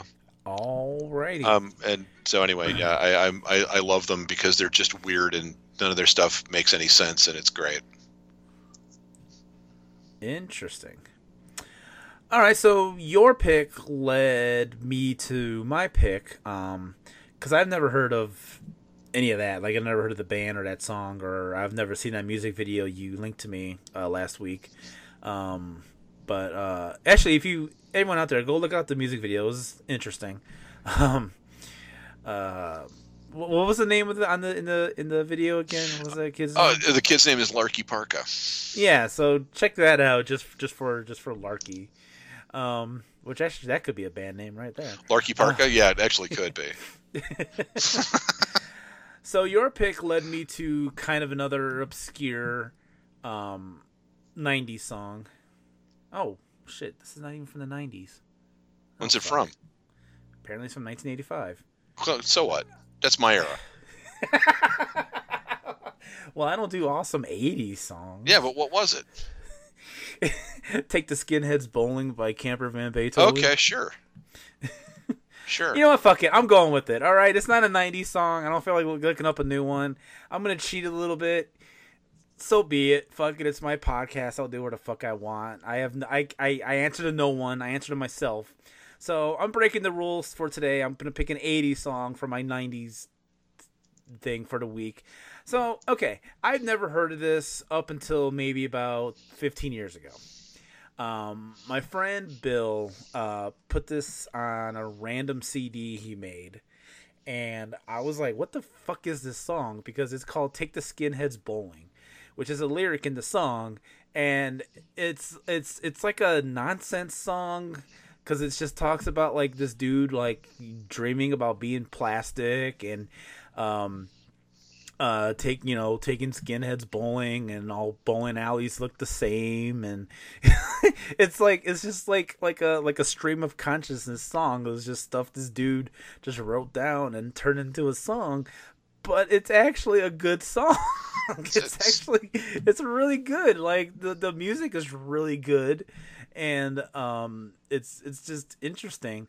And I was when I created my Spotify account and I was adding songs to Spotify, I looked them up and I went to their Spotify page, and as I was playing the song, I was busy doing something else, and so it went to another song. Let's see, what's it called? It was like something about Lassie. I can't remember what it was called. But it played that song, and I'm like, so all they do is just write weird ass songs, because that Lassie song was really fucking weird.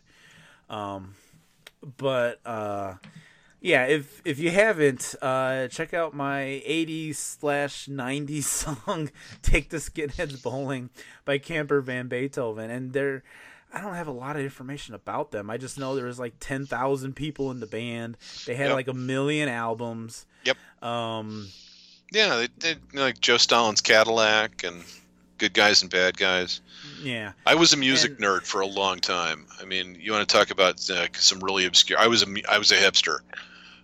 In late 90s, early 2000s, like, you know, people were like, oh, what are you listening to? I'm like, oh, I'm listening to the Seymour's Treat Her Like a Show Cat. You know, that's, yeah, exactly. You know, well, and this I didn't know. I just found this on our Wikipedia. So the lead singer formed Cracker, which could have been my 90s, 90s pick. Another dude who, what did he play? Hang on. I got to scroll down and see what he played. The bass player? No, hang on. Guitar. He was the lead guitar. Joined Counting Crows. So there's a guy in Counting Crows who was in Camper Van Beethoven and had a song called "Take the Skinheads Bowling." So next time you want to diss Counting Crows, think about that. There's an obscure British group from the 80s called the House Martins that I really enjoyed. They were kind of a bubblegum poppy, but they were like super, super political. But I loved them. And their bass player became Fatboy Slim. Oh, really? Yeah. Wow. If you look up Fatboy Slim, his bio will say, yeah, he was originally the bass player for a British group called the House Martins. And I have like 2 or 3 House Martins albums floating around somewhere. Interesting. Yeah. Occasionally you'll get into some you'll find some very strange stuff. Like, just like I was into that, and then suddenly it becomes a thing that everybody knows. You know. All right. Were you ever into something that like you were the first person you knew who was into it? No, actually, I'm the one who discovers things way too late. Oh, okay. I've never been, there are bands that I, will randomly see like live in concert who are new and they're local. And then I'm like, oh, they're going to become big someday because they're really good, and nothing ever happens to them. Right. And so I always like wish for like that one moment of like, hey, I remember these guys before they were famous. But no, I've never had that happen. I always hear about these people long after, like, they get like a single on the radio, they show up on like the Tonight Show or something. Like, I never discovered these people. See, I got that a lot from my brothers because both of my brothers still are like huge music goobers. So like I was totally into REM before anybody knew who REM was. Oh, wow. Because like my brother who's I have a brother who's about 10 years older than me and a brother who's about 5 years older than me. The brother who's about 5 years older than me was a huge REM fan, like right when Murmur came out, which was their first, first thing they put out. Yeah. It's like I knew who they were before anybody else I knew. I was a Talking Heads fan in '82, and Speaking in Tongues, which is the album they hit with, like the album that everybody knew, was '85, I think. People knew them like the Once in a Lifetime. That song was also before I was listening to them before that came out. So like I knew who they were before anybody I knew who they were.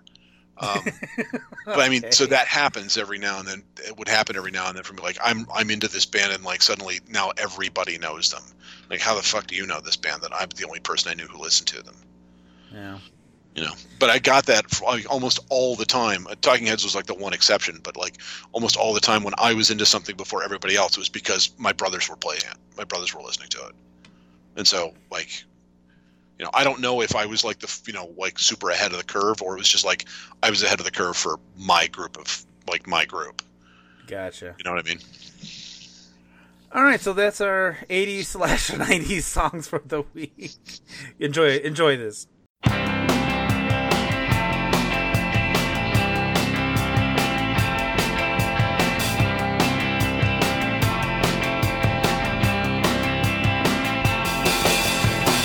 Every day I get up and pray to Jah, and he increases the number of clocks by exactly one. Everybody's coming home for lunch these days. Last night there were skinheads on my lawn. Take the skinheads bowling, take them bowling. Take the skinheads bowling, take them bowling. Some people say that bowling alleys got big lanes. Got big lanes, got big lanes. Some people say that bowling alleys all look the same. Look the same, look the same. There's not a line that goes here that rhymes with anything. Anything, anything. Had a dream last night, but I forget what it was. What it was, what it was. Take the skinheads bowling, take them bowling. Take the skinheads bowling, take them bowling. Had a dream last night about you, my friend.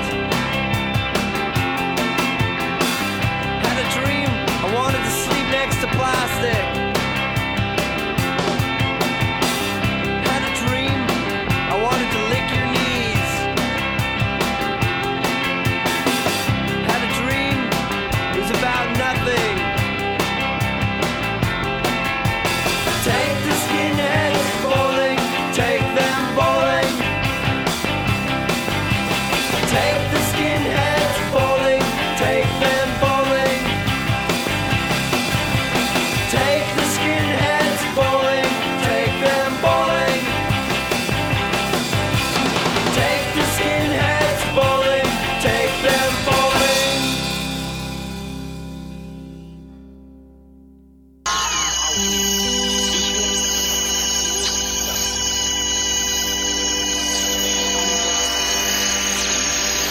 I played the part, I played the start. I made a table out of clay. I placed my hands on the plans. I waited for a proud display. I played around, I heard the sound of certain trouble on the way. I got bulldog skin. I got bulldog skin. I took a car, I drove it far. I dug the quality of steel. I crashed my nerve, I made it swerve. I made it backwards, no big deal. I tasted blood, I dated stud, and now I don't know how to feel. 'Cause I got bulldog skin.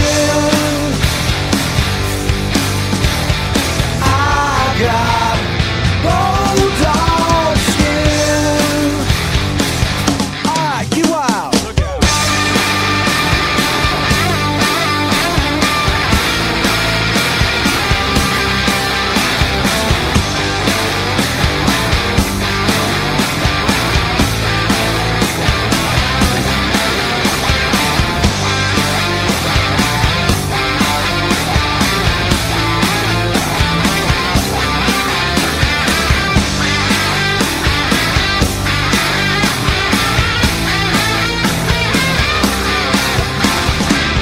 I've got bulldog skin. I got bulldog skin.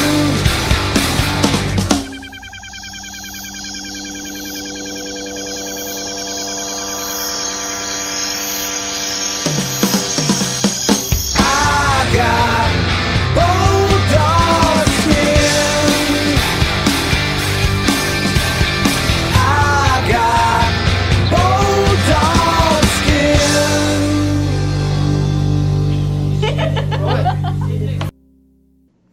Hey, thanks, Steve, for agreeing to do the voiceover work for these upcoming movie trailers. Oh, yeah, no problem. Just curious, what movies are they? Like Coen Brothers stuff? Wes Anderson, Paul Thomas Anderson, Terrence Malick? Not quite. You know what? You'll see. Just read the copy I provided for you. Okay. All right, and we're rolling voiceover for movie 1 and action. What if a meteor crashed to Earth and then a dog peed on it? And now that pee is a sentient being. Attack of the Pea Monster from outer space. This summer, beware of number 1. All right, that was great. Good job. Hell? Attack of... Is that a real movie? Yeah. It's finishing post-production as we speak. I guess the pee looked too fake, so, yeah. Okay, so if you just turn to movie 2 and action. Did you know that Florida is the home of the deadliest alligators known to mankind? And it also has the highest meth users in the country. This summer, look out for meth alligator. Really, meth alligator? Yeah, it's what happens when alligators get into a meth dealer's stash. There's a scene where it's freebasing in an alley. I could not think of a better comeback for Steven Seagal. Steven Seagal's in this. Okay, so let's go to movie 3. These are real movies. Why would I have you do voiceovers for fake movies? Yes, they're real. All right, last one. You ready? Not really. Action. Did you know that 98% of the male population admit to watching porn online? Well, what if a meteorite crashes on a computer while hardcore porn is playing? This summer, Attack of the Hardcore Porn Monster from outer space. All right, I quit. No, wait. Who's gonna do the voiceovers for all these movies I made up? I mean, that I wrote. I mean, the actual movie studio is make. God damn it! All right, so our final topic for tonight is I was thinking about this a couple of weeks ago, and how weird it is that there's stuff that existed just a mere 20 years ago that doesn't exist now. And the first thing that I thought of, because I was watching old, like there's this YouTube channel that uploads all these 80s and 90s commercials. I saw one for 1-800-COLLECT. Do you remember that? I do. And I was like, they don't do that no more. Like, no one calls collect anymore. Like, that's so weird that, like, a whole, like, business is no longer existing. Not even like a business, like a whole like thing that everyone did for years and years and years just ceased to exist. Like, no one does 1-800-COLLECT. Like, anyone younger than like us are like, what the fuck was 1-800-COLLECT? So it was like a service where if you had to make a collect call, and now like I explained, yeah, you got to explain collect calls. So the telephone wasn't always free. So there was an actual phone in your still house. Isn't, but. Well, okay. Well, it's a little more freer than what it was. But basically, if you called anywhere outside of your local city, it was called long distance. So you would get charged a long distance fee. So to sort of get around that, you would make a collect call. You could also make a collect call if you went to another thing that doesn't exist anymore, a payphone, and you didn't have a quarter, because, again, phones costed money back then. You put a quarter in. If you didn't have a quarter, you could make a collect call to home and be like, hey, Mom, my car broke down, and come get me, or whatever. So 1-800-COLLECT was like this, like a cheap way to make long-distance collect calls to, like, you know, if you lived in New York, you can call LA, and it'd be like cheaper if you did it through this business. It wasn't necessarily cheaper. The thing that Jason left off about what a collect call was let's say I needed to talk to Jason, and I had to call him, but I called him collect. What that meant was that instead of me paying for the call, I made Jason pay for the call. Yeah. So this service kind of made it a little easier to do that, and was a little bit cheaper than like just doing it standard. And so, but there was a bunch of these like collect call things. There was like that one, and like an MCI had one. What was the one that Carrot Top advertised for? Oh, let me see. It might have been 1-800-COLLECT. Maybe there were a bunch. There were a bunch of them. No, it was 1-800-CALL ATT television commercial. Yeah. Okay. So call ATT. So it was another similar thing. So phone booths are another thing that no longer exists, and well, not completely. There are some. There's not as many. There are still some, and it's not even a booth anymore. It's just kind of like on a wall outside of a liquor store nowadays. Right, but there used to be, like, in airports, there would be banks of them. Oh, yeah. There'd be rows and rows of payphones. So kids, if you go watch the 1980 movie Airplane, yes, there's this scene where these reporters rush to a bunch of boxes. That was a phone booth. Yes, that was a phone bank. And yeah, they used to be like everywhere. Like fucking phone booths were just like everywhere. Yes, like every corner. Like there'd be some like facing each other on the same corner. There would be every convenience store, every 7-Eleven had a phone outside. Station. Every gas station had a phone outside. Yeah. I mean, really, the only place you see them now is in movies. Yeah, and then like the last movie that I think there was literally a movie called Phone Booth. Yes. That was about a guy who went into a phone booth to answer a call, and he ended up being like held hostage. When was that movie from? 2000. I'm guessing before I look it up. I'm thinking 2003.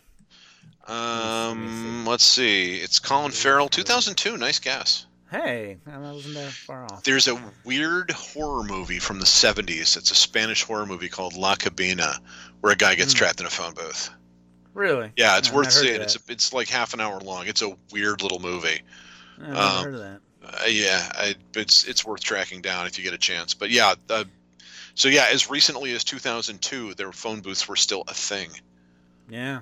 Enough that Colin Farrell made a movie about Exactly. being trapped in a phone booth. Being trapped in a phone booth. So another thing that sadly doesn't exist are video stores. Yeah. Now they held on a little bit longer. Like, I don't know if you have Family Video where you live, but there's a chain of video stores in Indianapolis called Family Video. There was one about half an hour from me that's gone now. Yeah, they just closed But, up I mean, with just the last recently. one. Yeah, same here. They just closed the last one like a month ago, maybe 2 months ago. Right. And that was kind of sad because I was like, oh, that's like the last video store. It was kind of sad. So there was like these. I'm just gonna talk to everybody as if they don't know what these things are. So there were these like stores you went to borrow movies, but you paid for them, and you would typically go there like on a Friday night because that's when they would have all the new releases. So like, say you wanted to rent Phone Booth, the movie, and it just came out on video. You would go to like a local video store, Blockbuster, whatever, and you would rent it, pay like, I don't know, $5, $7 for it, and then you would have like 2 days to watch it, and then you take it back. And if you didn't take it back in 2 days, you got charged $1. It was Redbox with a staff. Yeah. And a larger selection. But I mean, there's a progression here. So when I was a kid, and VHS became a thing because I grew up before VHS. VHS became a thing, and the first video stores were mom and pop stores. Yeah. Back when the two formats were VHS and Betamax. Betamax, yep. And we had one by us called Video Bug. Okay. And in the Video Bug, you would go in, and they had all of the boxes, all of the VHS boxes, Velcroed to the wall. Oh. And then each one had a little strip or 2 strips of Velcro on it. And there were little tabs. And there were red tabs and blue tabs. Red tabs were VHS and blue tabs were Beta. And you would tear a tab off of the Velcro and take it up, and they would get that movie for you. And it would be like, like $2 or $3, and you'd have it for a couple days. I went to a video store that had the exact same thing. Like the red was VHS, the blue was Beta, or whatever it was. And the thing was that in the early days, it was like you could get like a couple of good movies. So you get like, Gone with the Wind and Casablanca, and then it was just shit. And it was just like B horror, and like it was like Faces of Death, and like Faces of Death 1 through 5, and like Mother's Day, and the entire Friday the 13th collection, and it would just be like just crap, and some good crap movies like like The Hidden. I watched because I rented it from Video Bug. Oh, okay. But like what are we gonna watch? Well, let's get The Hidden and Reanimator and Death Race 2000. Because that's what you could get from the Video Bug. I mean, it was just shit movies. Then I've kind of evolved into things like Blockbuster and Hollywood Video. Yeah. Hollywood Video. Now they went out of business long before Blockbuster did. Right, because Blockbuster bought them. So in my town, before Blockbuster went out of business, there was literally a Blockbuster where you could stand on the roof and throw a rock and hit the other Blockbuster. Oh wow! Because Hollywood Video Blockbuster bought Hollywood Video and turned Hollywood Videos into Blockbusters. And in my town, of course, the Hollywood Video went in across the street from the Blockbuster because they were their competition. And so rather than just closing one like a normal group of people, they just had two Blockbusters that were like across the street from each other. Not quite across the street, but they were within like 200 feet of each other. Okay. And you could literally stand on the roof of one and just about ping the other one with a rock. That's weird. I think they're both mattress stores now. I have to dedicate an episode to Mattress Firm. Yeah. I'm going to talk about that. Yeah, you should. Because that is so weird. I live in a town of 40,000 people, and I think we have 6 mattress stores. It's fucking weird, man. Why are all these mattress stores like around? It's weird. It's bizarre. I mean, we have like a mattress store for every 6,000 people. Yeah, it's man. Messed up. There's freaking mattress stores we have here. There's someone is eating them. That's the only reason. There's the only reason that there's this many. There's people out there who are eating mattresses and buying like one a month. That's the only thing I can think of. Something, I don't know. So another thing that doesn't exist, we're kind of in the video store thing, is TV VCR repair shops. Mm-hmm. There would be like these mostly guys who, if your TV or VCR broke, you were too stupid to know how any of this worked, so you would take it to this guy, and he charged you like $200, and he'd fix it for you. Right. And those don't exist anymore. Like the closest thing that we have now is like the Apple Store. If your iMac like breaks, you just take it to this guy. Right. We live in sort of a disposable economy now, where it's just cheaper to buy a new TV. Yeah, I mean, that too. How much is a big screen TV? A big flat screen right now. Probably $300-$400. Right. And you can go buy a new, better TV than the one that just broke. Because when these TVs and VCRs, back in the 80s, they cost literally like thousands of dollars. Right. Like the first like VCRs were like easily $1,500. Right. I mean, I remember when I was a kid, little kid, one of my sisters was babysitting someone. Uh-huh. And she came home. She's like, "Yeah, we watched Superman, the movie." And my mom was like, "Oh, was it on TV?" She's like, "No, they had a machine." And what they had was a Laserdisc player. Oh, yes. Which, for those of y'all who were too young to remember Laserdiscs, a Laserdisc was a giant, like it looked like an LP, like a vinyl record album. And I can say that because those are coming back now. Yeah. So it looked like it was about that size. And you would pop it into the machine, and it would come right back out. And it would just play the movie. Imagine a DVD, but the size of an LP. Yes. That was exactly a Laserdisc. Yes, that's exactly what it was.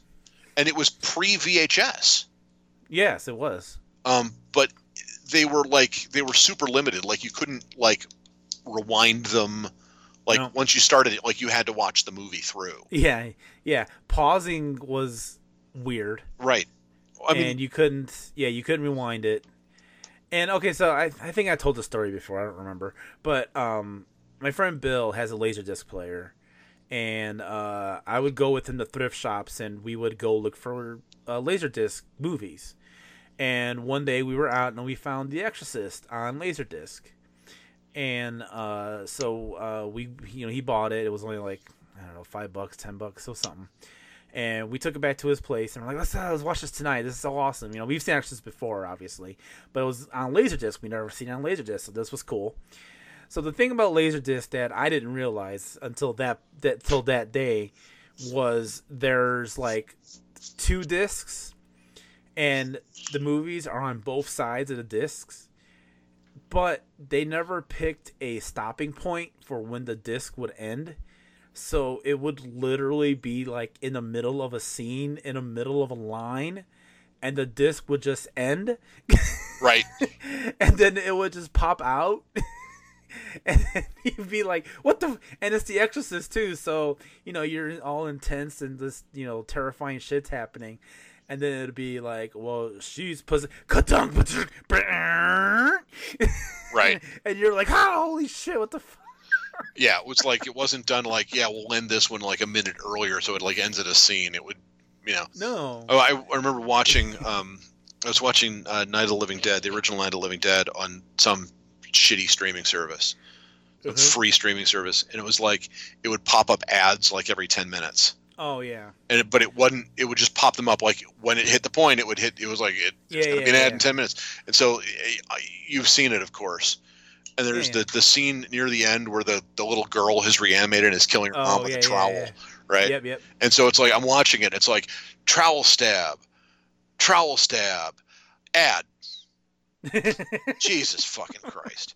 And we have like 2 minutes of ads and a trowel stab. It's like what the hell? But that's exactly what the latest were like. Do you have anything, Steve, that used to exist about 20 years ago that doesn't exist now? I mean, if I gave it some thought, probably, yeah. But like just off the top of your head, like, can you think of anything like, smoking sections? Yeah, there used to be able to smoke inside restaurants like all the time for a long time. In bars, I mean, it's a recent thing. Like it is, yeah. When we moved out here, I was thinking about getting a part-time job as a bouncer at a local bar, and you know, for a overweight 50-year-old, that's funny. But 20 years ago, when I was 32 and we moved out here, I had just tested for a black belt. So I mean, it was not a stupid thought to say I could be a bouncer. I mean, I newly minted black belt, I could kick a little ass. I was only laughing because I think you're a peaceful guy, not because of your shape. Right. I was laughing because of you're like a very peaceful Zen guy. So picturing you as a bouncer is kind of funny. That's like, all I was laughing at. My wife wouldn't let me do it because she's like, I don't want you in that environment where you're. And it wasn't like I don't want you in that environment because there's drunk people and it's going to be dangerous. It was I don't want you in that environment because it's all smoke all the time. Like it's bad for your health. Yeah. So I didn't do it, and I mean the irony, of course, is now I could do it, and I'm fat and out of shape, so I can't do it. But I mean, it was a genuine thing that I was thinking about doing. But you could smoke in bars and smoke in restaurants, and you could smoke on airplanes. Airplanes, yeah, you totally could smoke on airplanes, which is probably really weird to people nowadays. Like, how the fuck do you smoke on an airplane? Like you did, right? And you totally did. The irony is that air quality on airplanes is worse now. Yeah. Because what they do is they just recycle the same air. Yeah. But back in the day, they would flush the cabin like every 8 minutes to get rid of the smoke. So it was always fresh air coming in. So yeah, the air quality is actually worse in airplanes now than it used to be. But, you know, whatever. It just that's the one that strikes me because smoking used to be so normal. People still smoke, obviously, but less, and because vaping is now a thing. Like there aren't ashtrays everywhere. Right. McDonald's used to have ashtrays. Yes, little tin ashtrays. Someone posted a picture of a McDonald's ashtray, and I'm like, I remember that. I remember seeing it all the time. Yeah. Like they had like little wavy edges. Yeah. Stick your cigarette in. Like when you were a kid, like when I was a kid. And I keep saying like when I was a kid, but I mean even like when I was in high school, like if you took a shop class or something, one of the things that you would make would be like an ashtray. Ashtray, yeah, that is true. Because everyone had ashtrays. You know, my dad smoked for years, and then he quit. But like we still had ashtrays in our house. Yeah. Because like everybody smoked. Everybody smoked. My best friend's parents smoked. His dad smoked Winston's. Oh, I mean, I remember that. My dad's brand was True, which doesn't even exist anymore. Hey, that's nothing. So, you know, but yeah, like that was the thing. Like there were ashtrays and lighters in cars. Yeah. Well, that's the thing now too. Like in cars now, there are. There's a lighter socket, but like if you buy a car and you want a lighter, you have to ask for it. Yeah, it doesn't come automatically in the car. Because now it's used to like charge your phone. Right. There's like the outlet for that, but the outlet's like this is the phone charger. You know, like yeah, and like your car has a USB now. But yeah, there used to be like cars always had a cigarette lighter in them. It did. So yeah, that's probably the one that I can think of off the top of my head. If I really thought about it, yeah, I could probably think of it more. But All right. Yeah. So those are just a small sampling of things that we used to have just about 20 years ago that doesn't exist. And it's just so weird. Like, I mean, I know like things move on and times change, and back in like the 1700s, we had like people that made girdles all the time, and now no one makes girdles anymore. Buggy whips. Yeah, stuff like that. Yeah. But it's just stuff that like you remember just growing up with that just no longer exists, and it's just weird. You know what? I will tell you one. You know what they don't have anymore? I mean, I know they still exist, but they don't exist like they used to. Video arcades. Okay. Those are kind of making a weird comeback, though. They are, but like you're right. They were gone for a while. Well, growing up, there was a video arcade, actually, ironically, not that far from the Video Bug. Okay. And it was huge. Like, it was the mecca of video arcades when I grew up. You could go to Galaxy World. That was like, oh, man, Galaxy World was the shit if you were into that. And, of course, I was. And Galaxy World was, I mean, it's gone now. It was attached to a bowling alley. And it's gone. It's like a car dealership now. I mean, it's completely gone. Okay. But it was huge. It was a huge arcade. But I have actually found one. So for those of y'all in the Chicago area, and the next time you're out in the Chicago area, Jason, this is something you can do for a day. Okay. In Brookfield, there is a video arcade called Galloping Ghost. I think I've actually heard of that. I remember someone mentioned that to me before. It's like a city block sized warehouse. Ooh. And they have like 750 different games. Oh, sweet. And it's free play. You pay to get in, and you can play whatever you want for the whole day for free. Okay. So it's like $20 to walk in for the day. So the last time I went to Galloping Ghost, I paid my $20 to get in, and I found the X-Men, the upright X-Men machine. Do you remember that game? I think so. Yeah. I played it through twice. Oh. I just played X-Men for like 3 hours. It was great. Awesome. But I mean, that was the thing years and years ago, was you would walk into a place and it was like slot machines have become now. There were video games everywhere. Like there'd be like Pac-Man machines in bowling alleys and like gas stations. Yeah. I mean, there would be, Space Invaders machine frickin' everywhere. Yes. Yes. There would be like restaurants that had a little side room with a little tiny video arcade. Or, like, they did. Movie theaters had little video arcades in them. They were everywhere. Coin-op video games were a huge deal. Yeah. And it was, even though there were home game systems, like one of the things that would happen would be you'd have the coin-op games, and then like the home systems would fight to see which ones got to, like, it was like, oh, the Atari 2600 is getting asteroids, and it would be like that would be a reason to buy the 2600. Right. And sometimes they would be terrible, like the 2600 Pac-Man was terrible. But I mean, they were everywhere. Video arcades were freaking everywhere, and now they're now you have to hunt for them.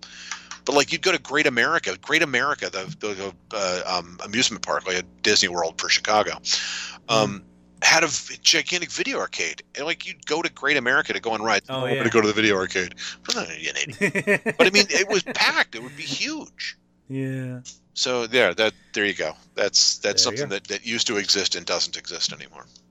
All right, so I'm interested in hearing what all of you have to say about things that no longer exist, that existed 20 years ago. You can email me at whateverjasonsoto@gmail.com.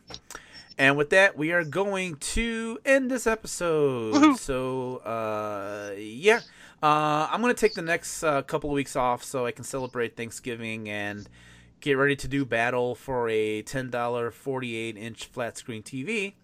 But when I come back, I'm going to have my friend Mary on for a very special episode where we will briefly turn, for one episode anyway, into a true crime podcast. I'm just curious. Stay tuned for that. I'm just curious, when you say it's a very special episode, does that mean like it's going to be like a very special episode of Blossom and we're all going to learn an important lesson? No, we're going to talk about murder a lot. Oh, okay. Just wanted to make sure. It's like it's a very special Punky Brewster. Gotcha. No one's getting trapped in any refrigerator. Well, maybe someone's trapped in a refrigerator and they get killed. Awesome. All right. Whatever with Jason Soto is hosted by me, Jason Soto, and that can be found on Twitter at whateverjsoto, Or, as I said, you can email me at whateverjasonsoto@gmail.com. Also, check out the Facebook page, facebook.com/whateverwithjasonsoto. I post funny memes on there most times, and then I post new episodes on there as well, so check that out. I'd like to thank my special co-host this week, Steve Honeywell. Go check out his writings over at 1001plus.blogspot.com. Steve, I have an awesome time with you as always. Thank you very much for slicing a little time out of your life to come on my new stupid podcast. Oh, Jason, you know you're the only reason I ever come back to podcast. It's always just for you. Well, thank you. I very much appreciate it. This was a lot of fun. Thank you very much for coming on. Anytime. And talking serious nonsense with me. This podcast can be found on Podomatic, Spotify, Apple Podcasts, and anywhere else you get podcasts from. Now, since technically this is now an Apple product, you can look forward to me introducing a new model of this podcast in 3 months' time. It'll be the exact same model, but it'll cost more for some reason, and you all will buy it, or else. The opening and closing music is Battle of Who Could Care Less by Ben Folds 5 off their album Whatever and Ever Amen. I do not own the song, nor do I exactly have permission to use it, but I do have fair use on my side, and I'm not making off this podcast. So if someone wants to pay me money for this show, I will come up with an original song or just pay a band to cover it. That is going to do it for this episode. I'd like to thank you all very, very much for listening, and click those likes on wherever you're listening to this from. And as always, keep your head in the clouds and your feet in the mud. Good night, everybody. Whatever.